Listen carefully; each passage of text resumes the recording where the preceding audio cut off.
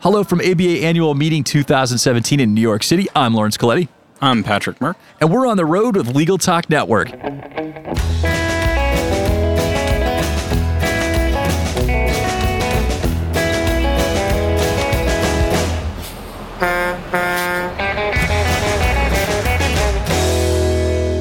And we're back. I'm here with Mr. Patrick Merck. He was a panelist, and this is going to be a tongue twister. Here's the title of your CLE in the City session. It's called Team Industry versus Team Startup, Debating the Effects of Blockchain and RegTech on the Long-Standing Framework for Financial Regulation. Patrick, did you write this? Yes. I got paid by the hour, so, that's just how we do it. I think you got paid by the word. I think I might have, yeah. It took me a couple hours to write it out, so. Yeah, it's tremendous to say, but anyway, a lot in there. We got to unpack it, but before we get to it, let's learn a little bit more about you, your bio. Where do you work? What do you do? Sure thing. So I actually have two roles right now. I am a fellow at the Berkman Klein Center for Internet and Society at Harvard University, where I work on the Digital Finance Initiative, and I am special counsel at Cooley, where I work on the fintech team. Excellent. So the CLE session, Team Industry versus Team Startup, I think it probably is a good place to start. Let's just kind of get a general synopsis as to what it was about. Sure. We were just looking at, the effects of disruptive and sustaining innovation on financial technology and regulatory technology in the financial industry. And it's always an interesting tension between incumbents who are regulated and startups who may be able to move around the regulation just a little bit. Okay, so obviously Team Industry versus Team Startup, there's a couple of different emphases there. So obviously the law and the regulations are going to treat those two different subgroups differently. So let's get into that. Why don't we start with Team Industry? Sure. So, if you're a financial institution or your bank, you're a heavily regulated entity. In fact, in some ways, it's almost like you're a public-private partnership in helping develop the economic system, the global economic system, and keep order there. Even if you're not a bank, if you're a non-bank FI, you still have many of the same regulations that apply to you. So, you have a certain mindset and a certain way of doing business that is important and systemically important for the good of the global financial system. And how does that compare to Team Startup? Team Startup, you just have a little bit of a different kind of vibe, right? You usually the companies that are entering the space are more tech-focused than they are financial-focused, and looking to build new markets, sometimes within the regulatory perimeter, sometimes outside of it, and to either integrate with the incumbents to assist in streamlining their processes, maybe cut out some intermediaries in the process and make some money that way, or just create whole new markets that have never existed before and grow those markets into some sort of disruptive force. Okay, so understanding that there was a debate or at least a discussion, the effects of blockchain and RegTech on the long-standing framework for financial regulation. So there's a lot there to unpack, but Sure. Let's start with this. A lot of attorneys are not going to know what blockchain is. So can you give us a simple explanation? Sure. The simple explanation is there's no simple explanation, but I'll give it a shot here. So when you think about a blockchain, you can think about ledgers, and ledger is just a fancy name for a database, right? It's just we're talking about property or we're talking about money, and we use the word ledger instead of database. And so with blockchain, in a traditional setup, you would have a bank or somebody in the middle of the flow of transactions, the flow of funds that would keep and ensure the integrity of that ledger. You'd sometimes have a regulatory body that would, whether it's title to property in real estate or money and cash in the bank, stocks, equities, things like that. In the blockchain world, what we're trying to do and what we're seeing the technologists innovate around is this idea of decentralizing that responsibility. So you can say that what if everybody had a copy or at least a partial copy of a ledger and we could keep it in sync so that you never had to trust one central party with the burden and the responsibility of making sure that ledger has integrity over time.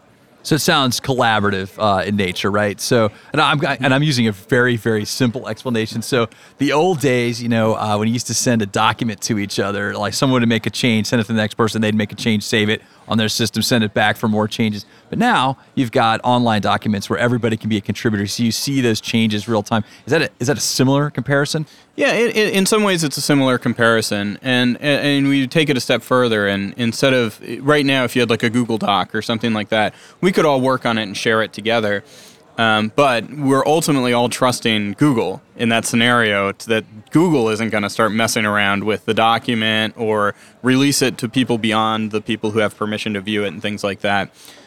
In this case, what we're saying is everybody has a full and equal copy of that document, and somehow the network of people in that chain can keep it together and keep consensus and keep the integrity of that document so that you can work on it in real time and everybody has the exact same copy, and you can prove if somebody tried to alter or counterfeit their version of it. Gotcha.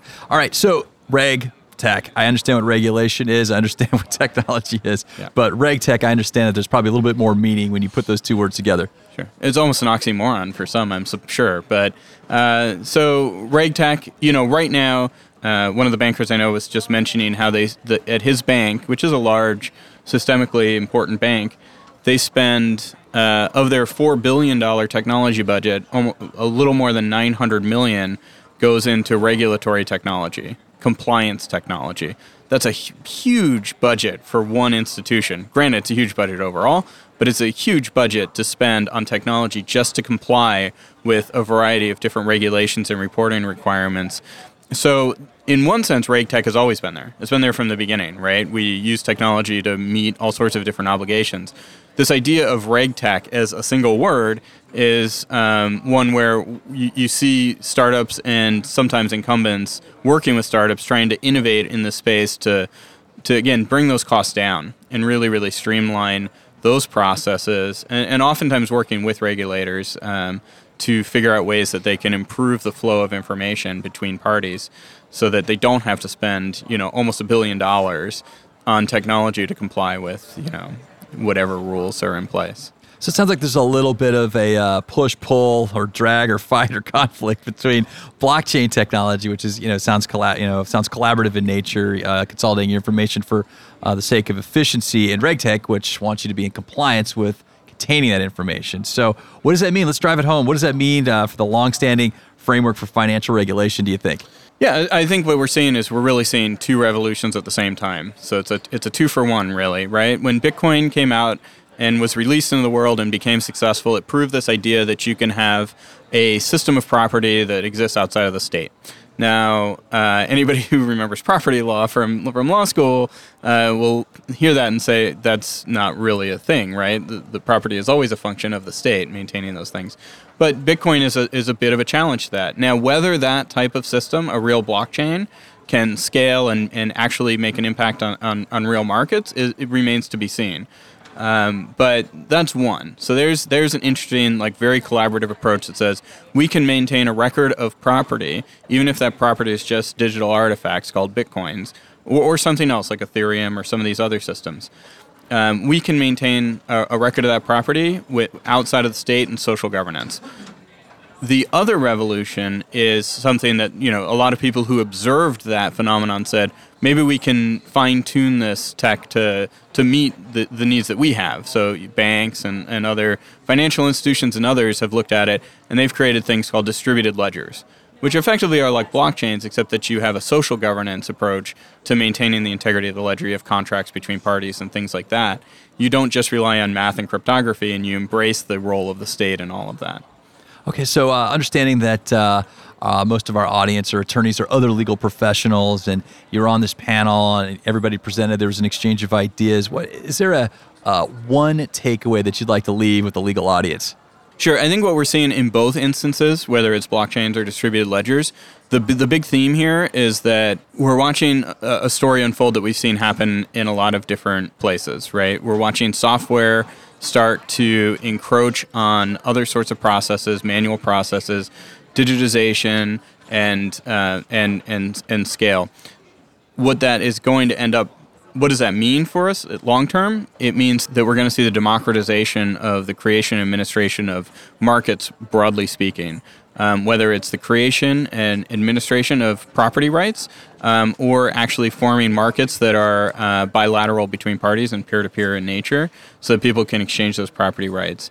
That's what we're seeing. So you're going to see this explosion of markets and marketplaces for all sorts of things, whether it's newly created property types and rights, or that where the cost of creating those markets has been driven so low that now you're going to have markets where they couldn't have existed before. Excellent. Well, Patrick, it's been a pleasure to have you on the air with us today. And so I just have one last question for you. Our listeners, they may want to follow up, learn a little bit more about what they heard today. How can they find you? Sure. I'm easy to find on the web. You can find me at the Berkman Klein Center website. I have a bio there, or you can find me at Cooley.com. And my bio there, and happy to hear from folks. I'm also on Twitter. And just to warn people, if you ever see Patrick out in public, you should probably not ask him for a business card. Yeah, good luck getting a business card out of me. All right, well, we've reached the end of the road for today's episode, but I want to thank our guest, Patrick, for joining us today, and I also want to thank our listeners for tuning in. And if you like what you heard today, please find us first, rate us in Apple Podcasts second. We'll see you next time for another episode of On the Road with Legal Talk Network. If you'd like more information about what you've heard today, please visit LegalTalkNetwork.com. Subscribe via iTunes and RSS. Find us on Twitter and Facebook, or download our free Legal Talk Network app in Google Play and iTunes.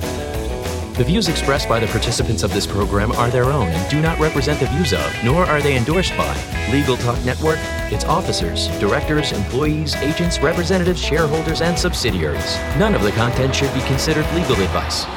As always, consult a lawyer.